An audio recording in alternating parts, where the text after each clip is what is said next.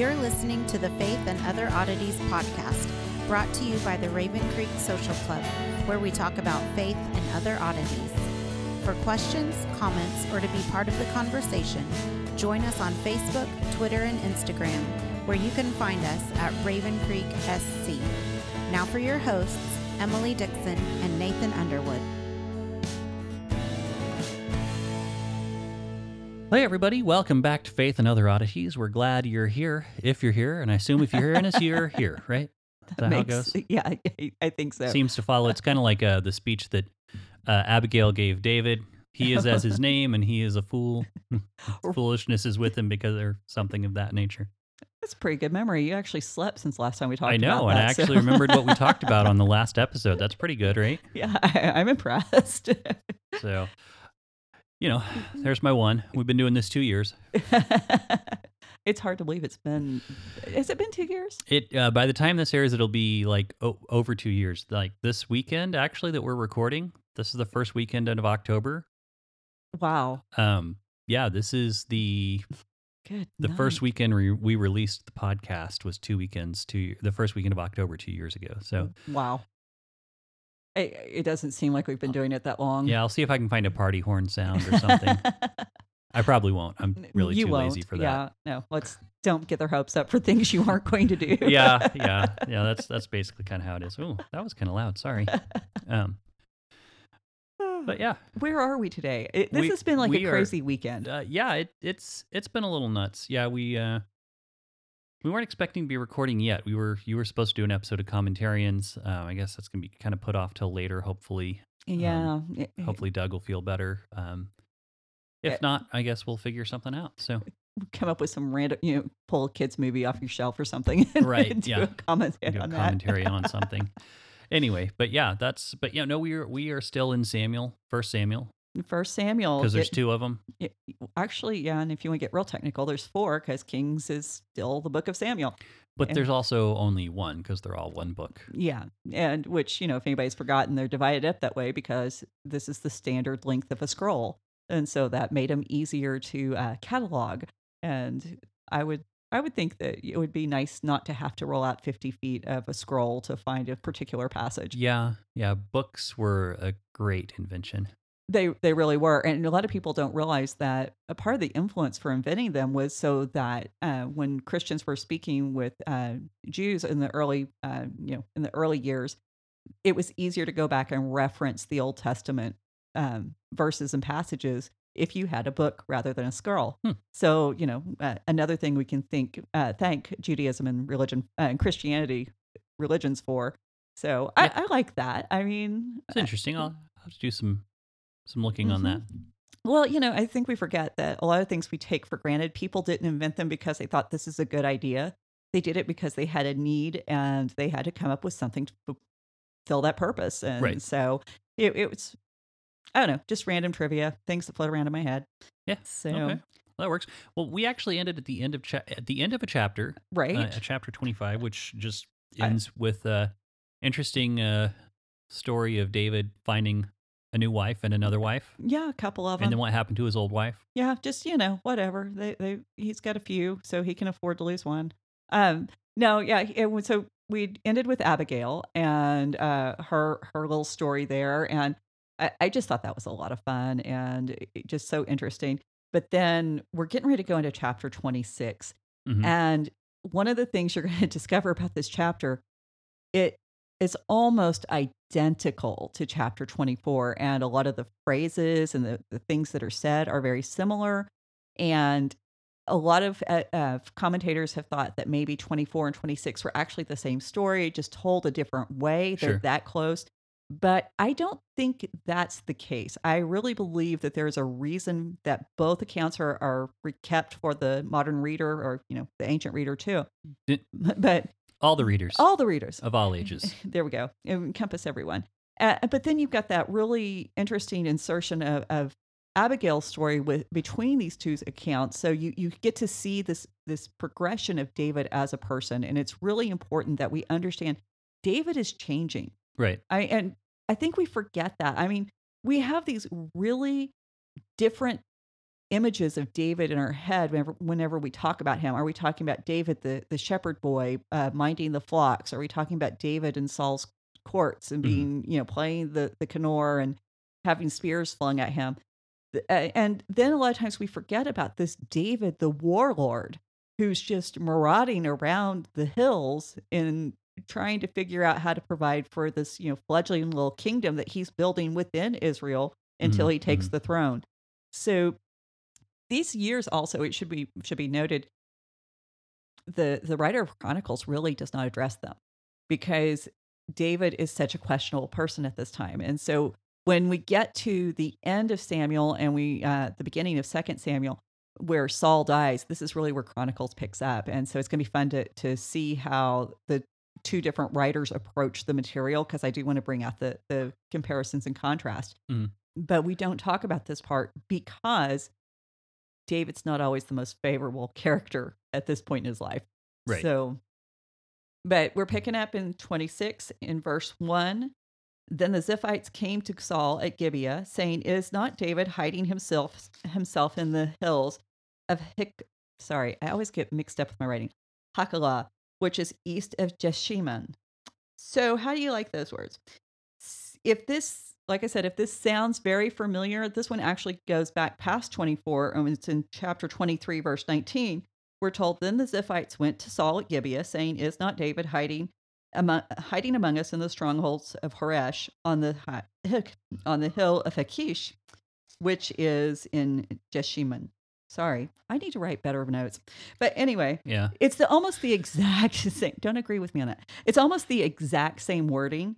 And it's very close to 24:1, where Saul is told of by an unnamed source that David is in the wilderness of En-Gedi. So we have the themes. David's still on the run. It's happening over a large expanse of time. So what we're doing is we're setting up for the comparison right off the bat. The writer wants you to see that there is a distinction. And so when we read this too, we shouldn't be surprised. There's always been this doubling aspect in Saul's life. We've talked about that in previous episodes. And so to see this doubling element one more time, one last time, it is significant. And what we're doing here is we're highlighting the shift from David the renegade to David the king. Right. And how Saul, he's just becoming more and more unhinged as time goes by. So verses 2 and 3, we find out that Saul does go to the wilderness of Ziph, and he takes 3,000 men with him, just as he did in chapter 24. So we got that same element. He camps on the hills of Hakilah, and David stays hidden in the wilderness. So again, everything's playing out the way it was. The first 3 verses of this chapter, Saul's the one who's doing the acting. He's the one who is instigating everything that happens. He arose, he went, he encamped. So he's the subject of everything. And 3a is where David kind of steps in. And there's a huge shift. If you read this in the Hebrew, it becomes very apparent. And even in the English, if you're paying close attention, in verses 3, you start to get this change of focus where David remains. And David continues to be the subject because he's the one who sent, he's the one who saw, he's the one who rose, he came, he saw, he conquered, what have you. But the primary point of view is Saul's no longer the one we care about. David is the one we need to know about. Well, I find it kind of interesting, that, how different we think of kingship and, being in charge of things these days, because nowadays, you have someone who's in charge of something. They're not on the front lines. They're not, they're very protected. Sorry, I kind of a little mumbled there, but they're very protected. And this, it's like Saul's out camping with the men. He's the king. And I was thinking about that. I was like, well, I guess in that day and age, it's really not going to be terribly different than if you're at home. You might have a few more things at the ready, but you really, it's not like sitting at home in air conditioning versus going out camping. It's going to be you're not going to have the big shift in like the climate. You're not going to have your refrigerator at home, food at the ready, snacks available at all times. So I'm thinking about how this plays out with my life. It's like, it's pretty much what you're saying. It's like if I take my camper from where it's quote unquote permanently set up to the lake, sure. it's not going to be that big of a difference. And there is that. And what I find interesting when you pointed out there is when we get to Chronicles, there's actually points where David's men go, no, you're not going to be on the front lines. We want to be the ones who are fighting because we can't afford to lose you. And we don't ever find that with Saul. We don't see his men rising up to defend him this way. Well, I don't see Saul as the kind of person whose men would contradict him readily, since he's kind of murdery. And and I don't see Saul, listening if they did. So there's that. Right. And then there also, there might also be this passive aggressive, like, yeah, just go ahead. Just go on out there, front lines. We'll support you. Right. And if you're taken out, then we're no longer ruled by a madman. Right. And so, yeah, that's exactly it. And so it's a win-win. Right. And, and we actually, there's some places in the history of Europe where we actually kind of see that same attitude. So it's not uncommon to humanity. Sure. And what I think is really interesting about this story too is as we're moving that focus, we get to see David step into his own, where he stops being the reactor. Mm-hmm. Now he's taking matters into his own hands. And that's really what differentiates the two stories. The question is he going to take matters into his own hands in a very appropriate way, or is he going to overstep? Because Saul's issue always has been overstepping, overreaching, being highly reactive. David needs to be a different kind of king. So there is the Ziphites that have been shown up. Sorry, they're not going to give up on removing David. They Right. have something against David. They've shown up 3 times, twice, nothing has come of it. They kind of just seem to be instigators. And this is like this one last attempt. And what's really interesting about the Ziphites is they're Calebites. So Nabal was a Calebite. So they may actually this time be responding to the fact that David married Nabal's widow, took over the property, took over the wealth that this guy had. And they could be feeling like, we really deserve this, not David. Yeah, I can see that how that would put somebody out. Right. Well, and legally, they would have been closer relatives. And so even if it was a Levirate marriage, they would have qualified before David. So David, stepping in and taking Abigail as a wife really set off a political powder keg there. And, that kind of resentment makes it attractive to keep things stirred up. So David has confirmed that Saul is after him. And remember when David was hiding in chapter 23, Saul requests that the spies confirm that where David is. And then when he heard where David was, then he set out. Now, anytime we hear spies, we think of Jericho. Obviously, that kind of springs to mind, and we have to wonder, what kind of spies are these going to be? And David now goes to Saul, and he has Saul's location confirmed. So we've got that reversal there from chapter 24. Now, it's not Saul sending spies. So verse 25, then David rose and came to the place where Saul encamped. And David saw the place where Saul lay with Abner, the son of Ner, the commander of his army. Saul was lying within the encampment, while the army was encamped around him. So 3,000 men, all camped. The king's in the middle of the camp. Abner's there, and David knows where he is. And this should be the safest place a king should be. Now, if we remember back to Judges, you can almost hear the echoes of chapter 7, verses 9 through 18. Gideon's afraid, but God sends him into the Midian camp, where he overhears the people talking about the vision where the camp has been given into Gideon's hand. Right. And we know what this event means here. To go into a camp is actually to confirm a victory or a possible victory if you're brave enough to take it, because that's what happened at Jericho. And that's exactly what happened with Gideon. Gideon acted faithfully to what he saw, what his spies reported back, what he saw when he was a spy. Now, with Jericho, obviously, the 10 of the spies made a false report and did not act in faith, so there wasn't a victory. But Joshua and Caleb, who did give a good report, now they were victorious, and they're the ones who actually entered into the promised land. So, which I'm not sure exactly how the connections play out with the fact that we are dealing with the Ziphites and Nabal, the Calebites, who were descendants from Caleb. So I'm sure there's some kind of something there, but I couldn't put it all together. Fair enough. So if anybody figures it out, let us know. So verse 6. Then David said to Ahimelech, remember this is the name of the priest, but this is actually a different guy because this is Ahimelech the Hittite, and to Joab's brother, Abishai, the son of Zeruiah. And then he said, go down to me, who will go down with me into the camp of Saul? So we've got this list of names. Ahimelech the Hittite, this is the only time we see him. We never hear of him again. He's identified as a Hittite, but he has a Semitic name. Mm. So we think, what most commentators think, and this makes the most sense, that he was part of a Hittite clan that converted and joined to Israel. And so we think that there was... Yeah, I mean, that would make sense. I mean, even in non-converts during the time, you see people with names that were used in one language and not in another. So there's a possibility of that as well. The thing that I find funny about this is David's like, who's going to go with me? And I can just imagine this conversation of like, we've got him surrounded. I'm just, you know, it'd be really funny. Like, I'm going to go walk down there, but we're going to go just look around.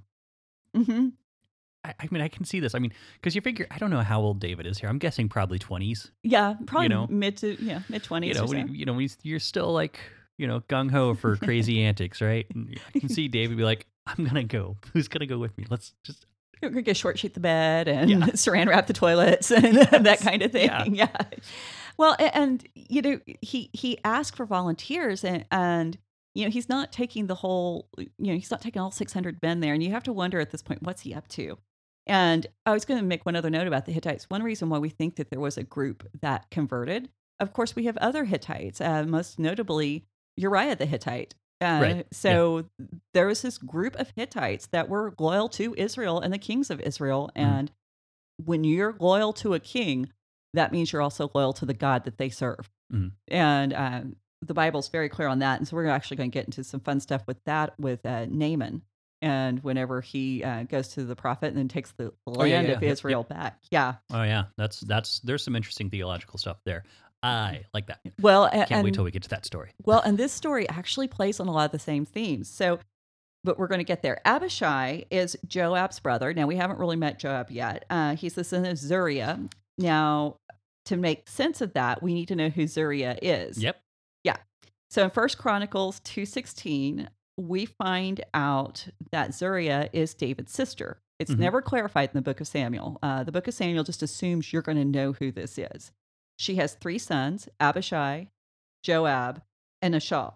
Now, when these guys are mentioned, they are typically identified as the son of Zeruiah, and they're with David. And it's really unusual that we find this because typically sons are identified by the name of their father, not their mother. Right. And so she had to be pretty significant in her own right to be the one whose the sons are known by. And the fact that we don't even know who the father is and leads a lot of scholars, they want to explain it by, oh, well, her husband probably died very young or very early. Possible. I'm not negating that possibility. But the fact that even despite that, we have so many stories where people are still known by their father's name, even if he died. So I think there was something significant about her. It may have just been she was David's sister. Pretty prestigious family to belong to. Yeah. But who knows? So anyway, Abishai is also identified, like I said, as the brother of Joab. We're going to encounter him in second Samuel 2:18, and he's going to be really big in David's army and throughout the rest of David's story. So this brief introduction, along with her prominence in David's story, really makes us think that the writer expected us to know. So he asked both men. So, and the other thing, Abishai's his nephew. And so he's talking to his nephew, and he's talking to this Hittite who may have been a convert, and he may have also been a mercenary. And so we're trying to figure out exactly how he fits. And it could be that the mercenaries did convert, or that they became part of the tribe through the fact that they were being hired. Mm-hmm. Now, at this point in time, I don't think David really had the funds. He'd just gotten them with Abigail, but up to this point, he'd not really had the funds to hire mercenaries. He was just drawing to him the outcast and the marginalized. Which makes you think he's probably just, probably pretty influential, charismatic personality. Yeah. But I mean, Hittites in and of themselves, I mean, they're pretty brutal people, and they're known for their fighting skills and their military techniques and the things that they do. They're just amazing warriors. Mm. So it's the fact that David's asking this guy, and then he's asking Abishai, is really telling, because every time we encounter Abishai from here on out, he's mixed up in something bloody, or he's wanting to kill someone. Right. So he's not asking, meek and mild guys to come hold his hand as he strolls through the camp. He's asking some of the most violent people that are following him to join him. And the writer is really playing with us here, because we all know Saul has to die, and we know that David's going to win. But the thing is, you may not have known how that was going to happen if you were living even in the exile and after this kingship of David and part of ancient Israel, because how much of your history did you know?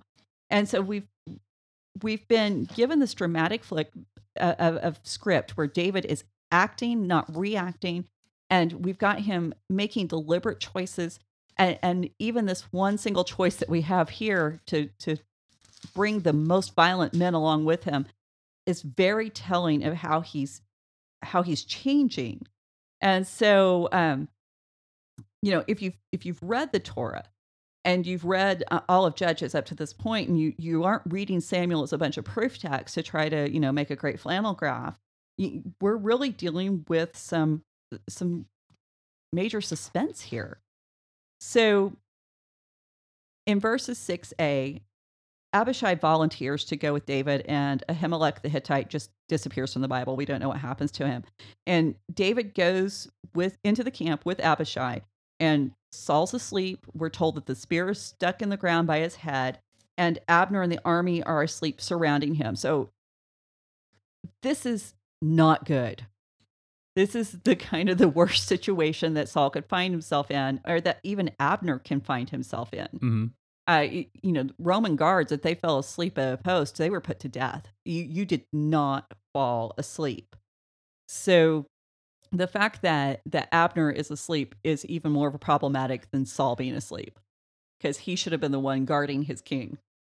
So Abishai, in verse 8, he says to David, "God has given your enemy into your hand this day. Now please let me pin him to the earth with one strike of the spear, and I will not strike him twice. I can get the job done," is pretty much what he's saying. Yeah. Well, he's saying, basically saying it'll be pretty easy. And, I do think it's funny that pin him to the ground is used, because he told David, earlier Saul said he was going to pin David to the wall. Mm-hmm. So I think that's kind of a funny connection. But then there's kind of an insult to injury aspect of it too, that it sounds like Abishai was ready to we'll just use this. Look, the guy you're trying to kill and a spear right there. Yeah. It's ready-made murder. Well, exactly. And this goes back. There's the episode title. Ready-made murder. Yeah. Well, and it goes right back to the incident in the cave. What did David's men say? Look, the Lord's delivered him into your hand. You need to go kill him, and you can do this. It's obvious that you should do this. Mm-hmm. And so we have that echo there. And the only major difference here is that Abishai is saying, "I'll kill him for you." Mm-hmm. So we've got this shift here in the perceptions of the men, because before this, the men wanted David to prove himself by killing Saul. Right. Now he's a king who's worthy to be served. And how do you honor the king? Well, you kill the king's enemies. Right. And so the story's not the same story. And we're beginning to really see that starting to pick up. And, Abishai's been with David a while. I mean, we were told earlier in 22:1 that all of David's family had joined him. So, Abishai could have been with him in the cave. He could have known what happened there. And so the fact that he's picking that same that same language back up is kind of telling about the way that the men are thinking of David at this point. And, the fact that he's willing to get his hands dirty for David is also very telling. So, verse 9. But David said to Abishai, I just realized something. Let me back up because Okay. the fact that he's willing to get his hands dirty for David, remember back in the episode with the priest of Nov, whenever Saul wanted his men to kill the priest, none of them wanted to do it. And Right. he had to tell Doeg the Edomite, hey, you brought it up. You thought the idea was good, so you need to carry it out. And so not only is Abishai being loyal to David, he's an Israelite being loyal to David. So we're seeing him contrasted with Saul and being put above Saul there. So that thought just came to my little head while we were talking. So Fair enough. Verse 9, but David said to Abishai, do not destroy him, for who can put out his hand against the Lord's anointed and be guiltless? So David reminds Abishai of the reasoning why he didn't kill Saul in the cave and why it's not just important David doesn't kill Saul. No one should kill Saul. Because remember, he had to tear into his men after he didn't kill Saul in the cave. He had to say, this is the right thing for us to do. If I'm not going to kill him, you don't get to kill him. And so we're having kind of a recap of that. Yeah, and I do find that pretty interesting because you have David here. He's not even, he's amassing support, but you have to kind of wonder, like, why is he even bothering with amassing support at this point? Because his plan is not apparently to attack and fight Saul directly. He's mainly just kind of protecting himself. Yeah, stay alive. But I don't know. It's a very weird situation. It really is. But at the same time, if you think about it in the context of David foreshadowing Christ and the idea that, just like Jesus did, David is drawing crowds of the displaced and the marginalized. And Jesus won the victory. I mean, it's finished. He said this on the cross. But at the same time, he hasn't fully restored his reign to this earth yet. So I kind of see that parallel in there, that there's this idea of, well, this is how things were decreed to go and the timeline that was laid out, and we have to let it finish out before it's time to inaugurate this new rule. And that's kind of where I go with it, because even with Jesus' ministry, when we look at where he was ministering to people, he's on the Sermon on the Mount, the Sermon on the Plain. He's in the boat by the and where's David? I mean, he's in the same kind of locations with these people. And is he preaching sermons to them? No, but would bet you dollars to donuts he's teaching them Psalms. He's giving them these insights through his music, and I think that's part of what was drawing people to him, because David understood truths about the spiritual realm that seemed to have been lost to so much of the nation along the way. Sure. So I guess that kind of makes sense. I hope so. So David, verse 10, he says, as the Lord lives, the Lord will strike him on his day to die, or he will go down into the battle and perish. So David is referring back to what happened to Nabal. Remember, the Lord struck Nabal and killed him. So David's realizing, hey, wait a minute. There's other ways for God to handle this. I don't have to work out salvation with my own hand. He really took what Abigail had to say to heart. And because he saw it enacted, his faith has really been built up to be ready for this moment. And so when David's speaking here, he's not speaking prophetically as in this is what's going to happen. He's just saying, I see a multitude of ways, or at least a couple of different ways, that God can work out his plan, and I don't have to manipulate. Well, it's that imagination aspect that we talked about before. And I know people probably hate that word, but it's that. I'm not saying that God's imaginary or that David's making this up. It's that ability to have a vision. Have a vision of to, possibilities. to be able to think of more than just the obvious solution. Mhm. Mhm. And that's kind of what David's doing there.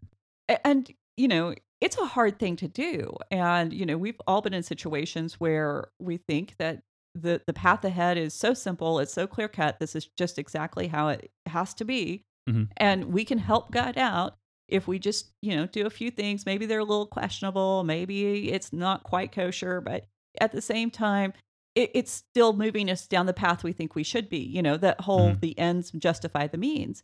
And God's saying, no, you have to trust me that I will fulfill what I've said I'm going to do. I will accomplish what I said I'm going to accomplish.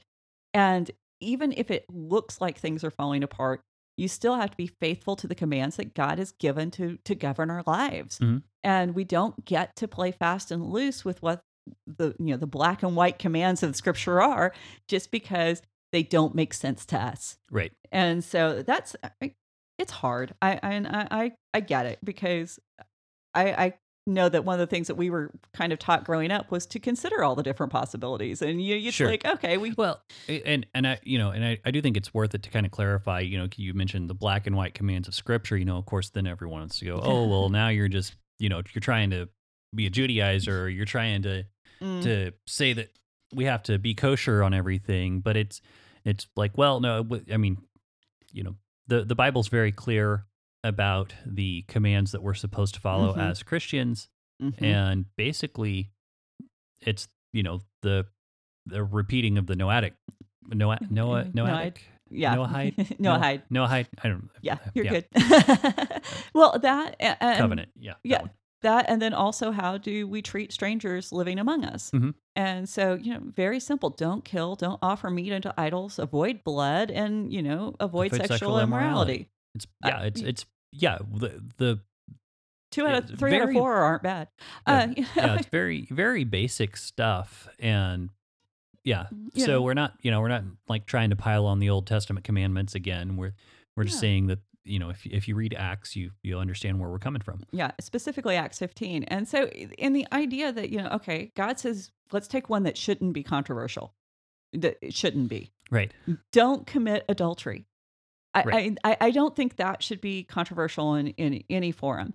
Uh, okay, lots of people, I've heard so many people tell me their excuses for committing adultery, and they think that they were justified in it somehow. And you're not. You're Right. just not. And so when I say black and white commands, that's the kind of stuff I'm talking about. We don't have to. We don't have to follow the ceremonial or ritual laws. We can just follow the moral laws, and they really don't demand that much of us. If you really stop and think about it, they are not oppressive at all. Jesus was not lying when he said, "My yoke is easy and my burden Mhm. is light," Mhm. and so we can trust him with that. So I didn't mean to get into all of that, but No, I just thought we should clarify there, because I mean, you have been accused from time to time of citing too much with the Old Testament. You need to pick which Bible you're going to read. Is this, that what it was? yeah, there is that, But but there's only one that I know of. So yeah, exactly. And each one informs the other. And if you're only reading one, you're missing out on some really great stuff. And you know what? God, look at that Bible. It's not that thick. If you can't appreciate that big of a book, then you need to go back and take some reading lessons. Anyhow, so not to be, too much of a fine point on it. So, verse 10. we should move on. David makes an oath as a sign of his faith, as the Lord lives. And then he, like I said, he was listing the ways that Saul might die, and he was referring back to Nabal. So David's vision and perceptions of God, they're expanding with each new event. He's increasing his faith. And Saul, he doesn't have to be killed by David, because God will do with him what he likes. So verse 11, David, he reiterated, that's a new word. He reiterates that, God, that he will not kill God's anointed. And he tells Abishai to take the spear and to take a jar of water. So in verse 12a, though, we find out that, well, I'll just read it. It says, so David took the spear and the jar of water from Saul's head and went away. Now, this is one of those great supposed contradictions of the Bible. the idea that David told Abishai to do it and then David did it himself. Okay, number one, um, maybe David just changed his mind. We don't know. Maybe one of the suggestions that the rabbis came up with, and I thought this was great, he may have thought the spear might just be a little too close to Saul's head, not to tempt Abishai beyond what he could endure. Possibility. But also, if somebody does something on behalf of a king, it's like the king is doing it. So we got a couple of different things that could be going on there. I'm not really, this does not destroy my faith, and I don't think it should destroy anyone else's. Sure. And so when people like to cite contradictions, this is one that comes up. Well, I mean, if you're committed to a system, you'll grab at any little hair to justify it. Right. And it's, to me, it's a non-issue, and I don't see why anyone would make anything out of it. So verse 12b. And if it was a scribal error, oh no. Yeah, we missed maybe 2 or 3 words here. Right. Which, sometimes that happened. And so, but the great thing is the purpose, message, and intent of the Bible is still intact. And the fact that it has been intact and kept intact over all these millennia is amazing. Yeah. And so let's celebrate the successes. So verse 12b, we're told, no man saw it or knew it, nor did any wake, for they were all asleep because a deep sleep from the Lord had fallen on them.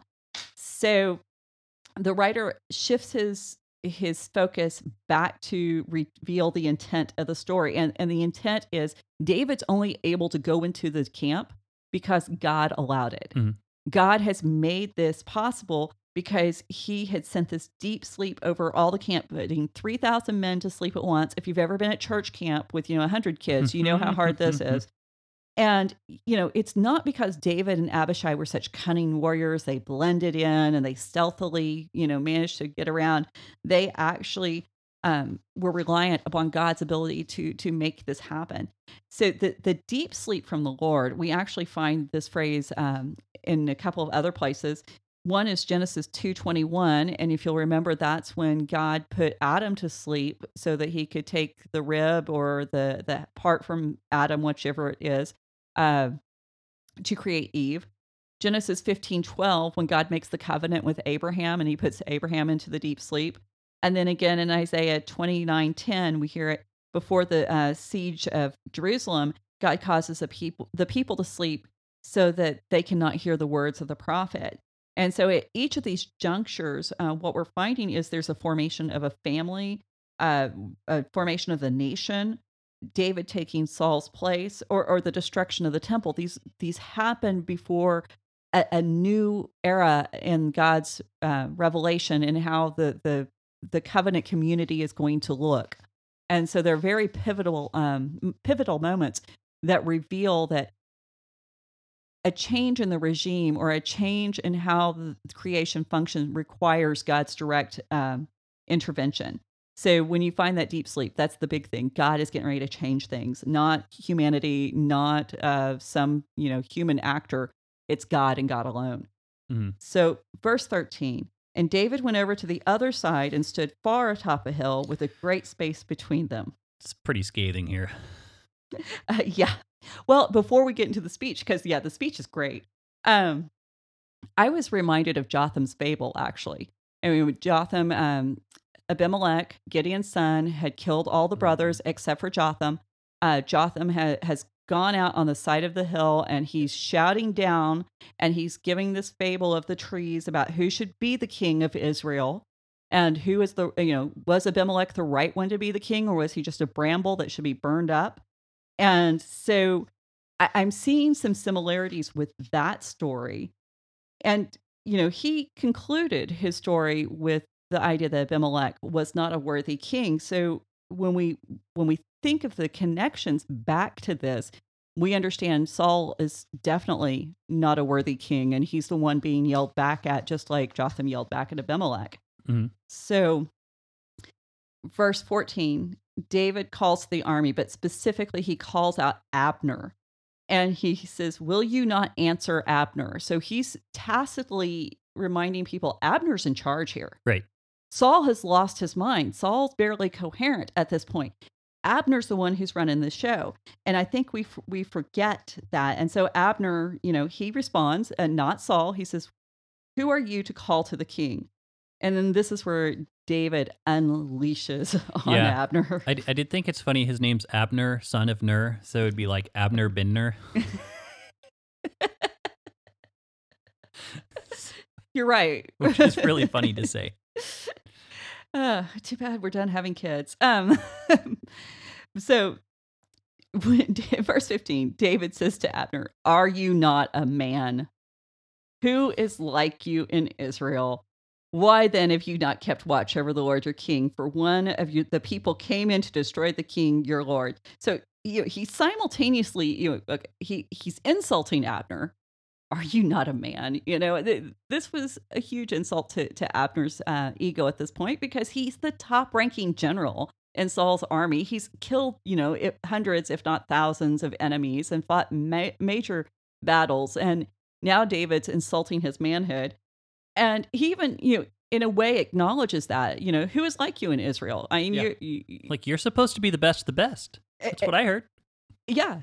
And so you should be even more ashamed of what just happened while you were asleep. And I love the taunting aspect. So I love it when the Bible has these characters that, somebody that will speak up and say something that we know we would say to someone. Mm-hmm. And it's so identifiable. I mean, we're going to insult somebody who is coming out to kill us, I think. And I'm also reminded of Elijah at Carmel, where had they just left? They just left Carmel. That's where Nabal's camp was, where his homeland was. Mm-hmm. So there is a little slight connection. I don't want to build too deeply on it, but Elijah has a lot of fun taunting the priest of Baal. So, verse 16, "This thing you have done is not good." I love that. This is like the understatement of the year. It's not good. It's David with his words, "As the Lord You've chosen lives." Poorly. Right? Indiana Jones. Yeah, those are great movies. Or at least the first three were. "As the Lord lives, you deserve to die, because you have not kept watch over your Lord's anointed." So you screwed up. You did not do your job. And now see where the king's spear and the jar of water that was at his head. So he's making another oath. Abner deserves to die. You did not do the one thing you were supposed to do, and death should be the result. And literally, the Hebrew calls them sons of death, Abner and his men. It's not deserves to die, but you're sons of death. And so what do sons of death produce? They produce more death. And the proof that David offers, this time it's not the corner of a robe, it's the spear and it's the water jug. Mm-hmm. And David knew what he was talking about. If we remember, he was an armor bearer. He was the one who stood beside Saul. So he was not unfamiliar with the way this was supposed to work. And is there something to do with the water and the spear with life and death?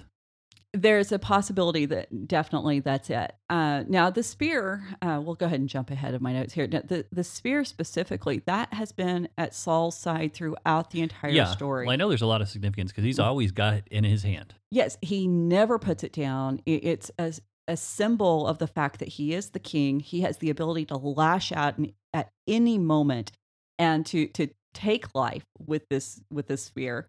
And so the fact that David takes it from him is in some ways very reminiscent to the fact that he took the corner of the robe and mm-hmm. symbolically disrobed Saul. So he disrobed Saul at the first encounter.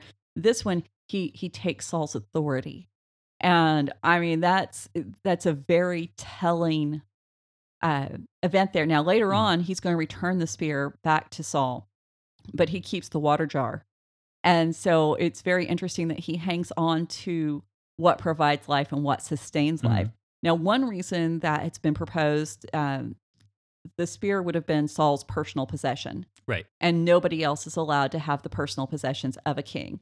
A water jar, that probably wasn't just Saul's. It was probably just something that belonged to the army. And so to take that, he was basically taking what belonged to the people of Israel, not to Saul specifically. Okay. And so, and then of course, then you've got all the symbolism with water and life, Yeah. and so there that could come into play. The Bible doesn't tell us that, and it would be interesting to know what David was thinking, because we're not told what David was thinking. We're back to David, unlike where we had him with Abigail, where we were told what he was thinking.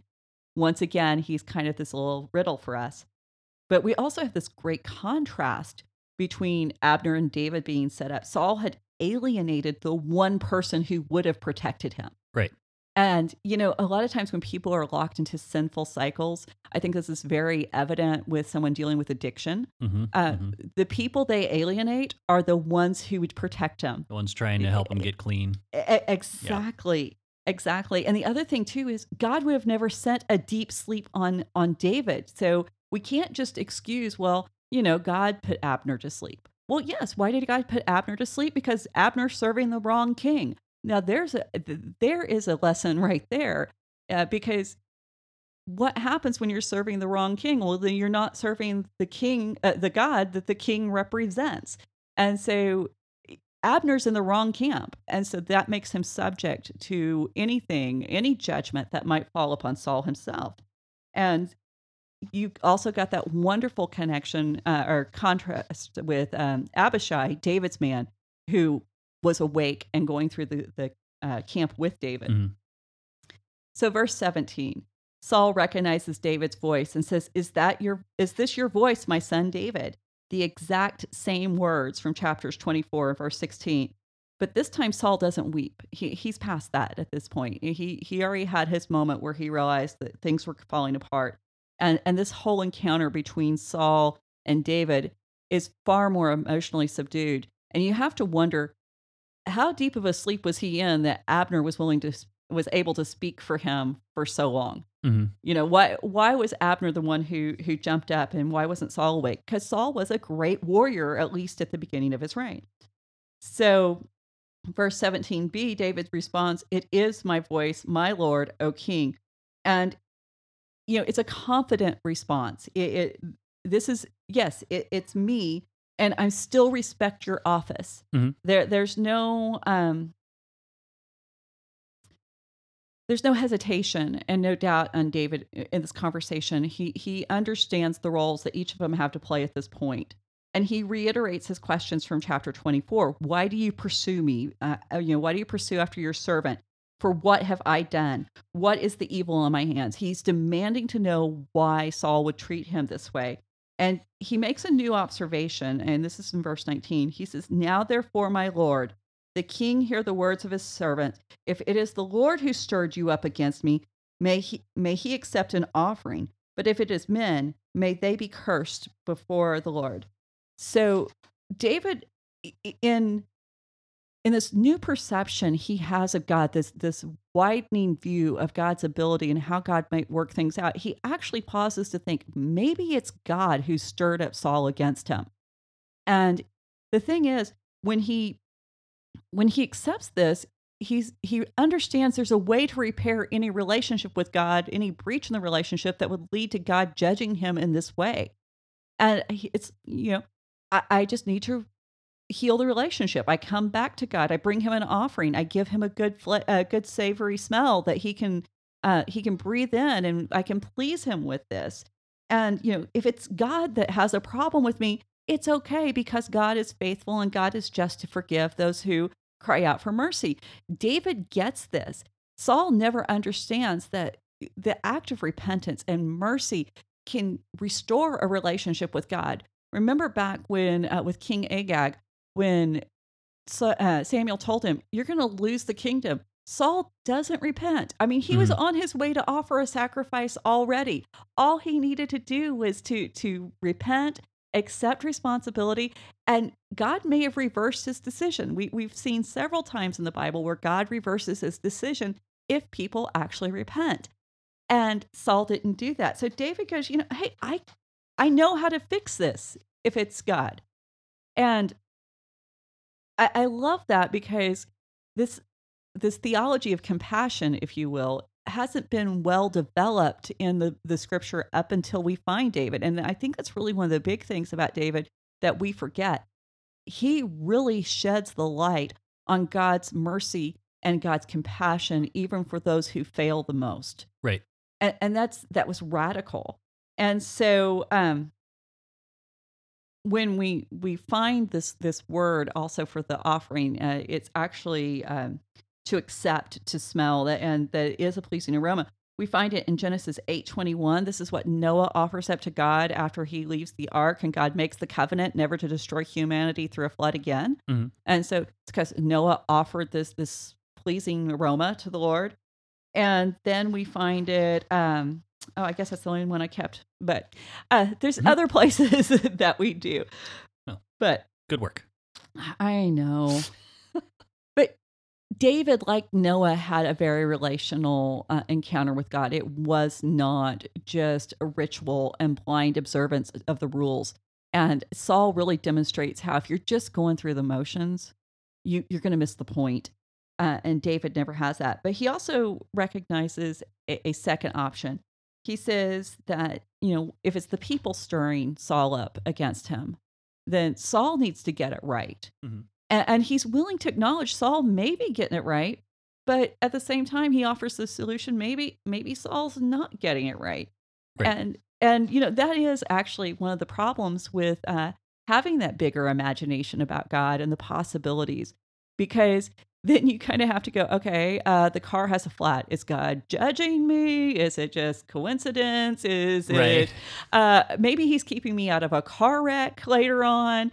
There's all of these things that you kind of have to weigh and go, what is happening? And it doesn't leave you with that very formulaic, very, it feels secure. Mm-hmm. To be able to think, if I just do this, then God will do that. And God will not be subdued or tamed by anything we do.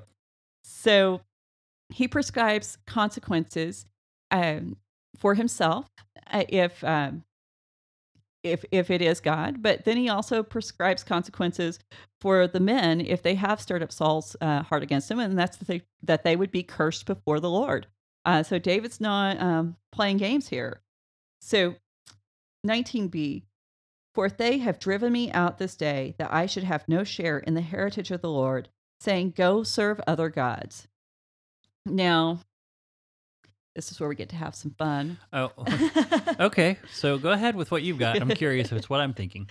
Well, first of all, we got to define what the heritage of the Lord is.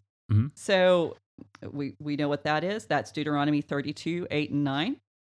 When the Most High gave the nations gave to the nations their inheritance, when he divided mankind and fixed the boundaries of the people according to the number of the sons of God, but the Lord's portion is his people, and Jacob his allotted heritage or inheritance. So David is specifically speaking of the land of Israel. And we have to remember that at this point, all the gods that we know of were territorial gods. Mm-hmm. And we've talked about that a lot. So David's saying basically, by driving me out of this land, this place that God said is his, you're telling me that I'm now condemned to serve other gods. And because if you change address, you also change the gods that rule over your home. And so David is saying that to drive someone into exile isn't just to send them away from their house. It's to send them literally away from the presence of God. Yeah. Which fits into that whole Naaman theme that we're going to talk about later. Because, Naaman says, hey, I've got to go back. I've got to go serve my king. So what I want to do is to take some of the land, the actual dirt from Israel, back with me. Mm-hmm. So that I'm not driven away from the presence of God. And I think we forget that there was real significance to the land that Israel was given to live in within the Bible, that this wasn't just happenstance. And so I love the fact that David is acknowledging the significance of the geography. Yeah. So you acted like you might have something else. I was just thinking about how a lot of the arguments we get into online kind of seem to wind up the same way. That, well, if you don't interpret the Bible the way that I do, quit calling yourself a Christian. Yeah. And, I think there might be a time for that. Mhm. But I've seen a lot of the groups that we're in that there's a lot of people who they'll just, I don't know, it's just a weird thing. They'll just, You're a heretic, a blasphemer. yeah, they'll like type up a phrase. If you believe these 3 things, you're a heretic. If you don't believe these things, you're a heretic. And it just goes on. And it's just like, I don't know why they decide to just like wake up and post this stuff. I But saw. it's like, this is not a productive conversation. Right. Right. It's not building relationship at all. And what I know Well, it's it's not just not building relationship. It's not building anyone up, and it's not even necessarily calling someone out on an error. Right. It's just posting stuff and it's like all this obscure stuff too. That's the thing that drives me nuts about it. And I'm just like, guys, calm down. There's lots of things in the Bible that are kind of ambiguous, and really we just have to get, that, Jesus is Lord, and, do the best we can. yeah, and go from there. I mean, everything else, the rest is commentary, right? Oh, well, one of the posts I saw like that was like, if you're a woman teaching Bible, you're a Satanist. And I'm like, oops, Yeah, silly me. I missed that memo. Yeah, I mean, because I can verify. I don't know what's going on with my mic. Sometimes I'm like, I don't know if I'm getting it closer than normal, but that was really loud. But but yeah, I'm fairly certain you don't have an altar to Satan somewhere, and at least not that I know of. I haven't checked your No. whole camper. Yeah. But yeah, that's the thing. It's So many like places to hide it. there's a little more involvement with that, I would believe. Yeah, and that's the thing. There should be grace for those things that the church has historically had disputes on. And I was actually in preparation for the commentarians video that we were supposed to record earlier, that or podcast.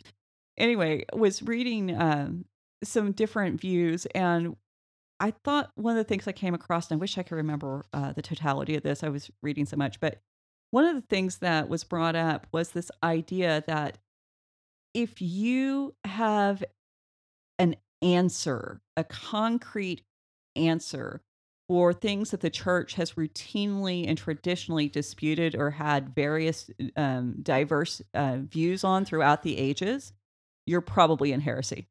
And I'm like, whoa.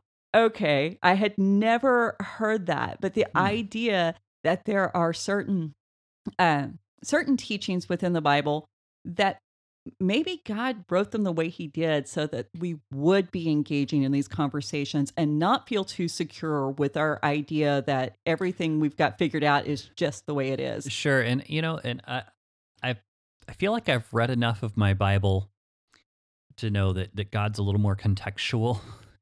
Yeah, than and relational, than people want to give him credit for.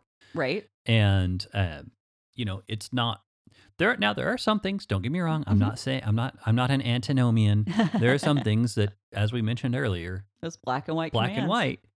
But there are some things that you kind of have to look at and go, no, there is a situation here that's beyond the norm. It's descriptive, not prescriptive. If you want to, use the good seminarian Oh my goodness. language. Well, I mean, yeah, we can use that, but that's been so abused by It so has many been. crowds that I might consider nearly heretical. I'm not going to just condemn them, but that's been one of their catchphrases lately. They've latched onto and just pummeled it to beyond any actual meaning. Yeah. Well, and that's the problem. When we think we've got a handle on something, and we think we understand something to the nth degree, and we're smarter than God, or God got His ideas from us. We're having we have a problem with that. We should have a problem with ourselves, and we really want to keep an open enough mind. And I know a lot of people condemn that. We want to keep an open enough mind that we can be taught from the Bible. Mm-hmm. And even if that goes against our bias or our agenda or, what we think was right, or even our tradition that we inherited. Yeah, well, and that's one of the arguments that drives me nuts too. Is anytime you disagree with these people who are in certain camps, they're like, "Oh, well, you think you're smarter than God?" No, I don't. I read the book He gave me. Right. I got my information from Him. Well, and that's the way it should be. I'm definitely not smarter than God. I mean, if you can conceive of someone being smarter than God because they believe something different than you, then your God's not big enough. I'm sorry. I'm getting on. We're going to feed you some lunch. Yeah. It's getting past lunchtime. I haven't eaten anything since about 7:00. Well, yeah. Okay. So the beauty of this, and we'll wrap it up with this, but the beauty of what David is saying is when we find it in Acts 2, when we see this full reversal of what was set in play back with the Tower of Babel, when the earth was divided and the sons of God were appointed to the nations. And now Israel is the inheritance at the point of time David's living. But as New Testament believers, those of us who have followed Christ, God reigns wherever we live. Mm-hmm. And he reigns within us. And we actually get to determine which bits of ground belong to him by how we conduct ourselves. Yes. And that's the thing about being devoted to God, because because here's the thing, as much as we would like to think that we can't rob people of God's blessings if they're really following God, I do think there are people who want to follow who just get worn out. And there are people, it's like Jesus said to the Pharisees, you've hidden the keys to knowledge. You've hidden the keys. You don't use them yourself, and you won't let anyone else use them. And so, and woe unto you. Yeah. And I don't know what's going on out there, but that sounded exciting. They're having a lot of fun. And I think one of the things that we need to be aware of is that, yes, there are some absolutes in the Bible. And I think God was very careful to make absolutes very clear. We don't have to question certain things.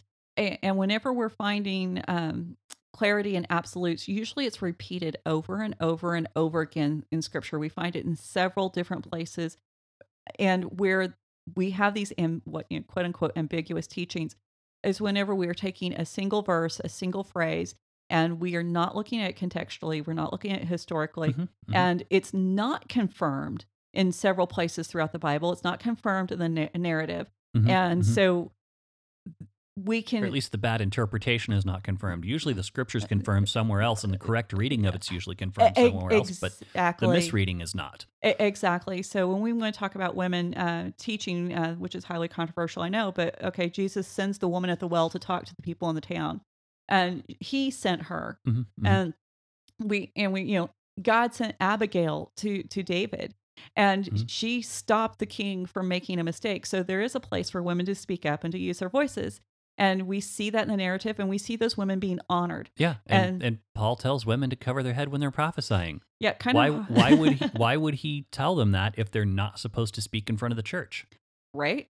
Yeah, and so and not to that's just a really handy example, and not to get too far adrift in that. Those are just a really handy example how when you read the totality of the Scripture, then this one verse that has been kind of abused to and used to excuse a lot of really bad behavior on the parts of some men and even some women,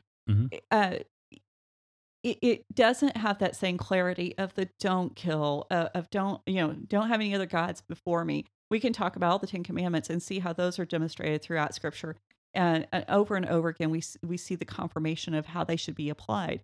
And so, are there going to be issues within the church where we're going to disagree doctrinally? Absolutely. We see that with different denominations, but we should still be able to hold each other in respect, and we should be able to honor each other for the things that we do get right. And if those things we get right are good enough and they're big enough, they're great enough, then we won't have to worry about all these little side issues because we can just be happy enjoying what we share. Well, and if we can learn to celebrate and love each other because of those things, we might be more receptive to people when we are in error and need to be corrected. Because, absolutely. I know I don't have a perfect theology, and I'm constantly learning and correcting and trying to fix it, but trying to let God fix it and it's a process, and it takes forever. So anyway, I think I heard a quote somewhere that said, if your theology today is the same as it was 5 years ago, you've probably got a problem. Something along those lines, because we should be growing. And just like David is, and that's what I love about this story, is we're seeing how he's progressing. And it was these real life tangible events that impacted him. And God has allowed us to see how those events actually changed David's perception of God himself. Mm-hmm. And he didn't get it just reading the Torah. He got it through lived experience. Right. And so I think that's a pretty beautiful picture for us to latch hold of and, maybe stop and ask, what has God been teaching us through our experience? Are we interpreting our experience correctly and interpreting it with the aid and through the lens of the Bible itself? And so, experience alone isn't enough to build a theology on, but it might give you some understanding of how to, flesh out some of the theologies that we've lived. Yeah. So anyway. Okay. Well, we should wrap it up there. I kind of got a little ranty at the end, but if you want to join the rant, RavenCreekSC.com or Raven Creek SC on all the social media. We would love to have you there. Send us your messages, your feedback, complaints, corrections, even if you have any. Rant back at Nathan. No.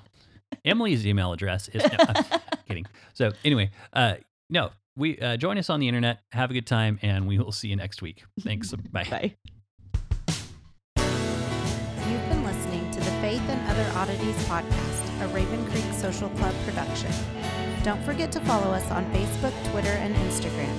If you like what you've heard, please write us a review on iTunes or consider supporting us on patreon.com/RavenCreekSC. As always, thank you for listening, and don't forget to join us next week.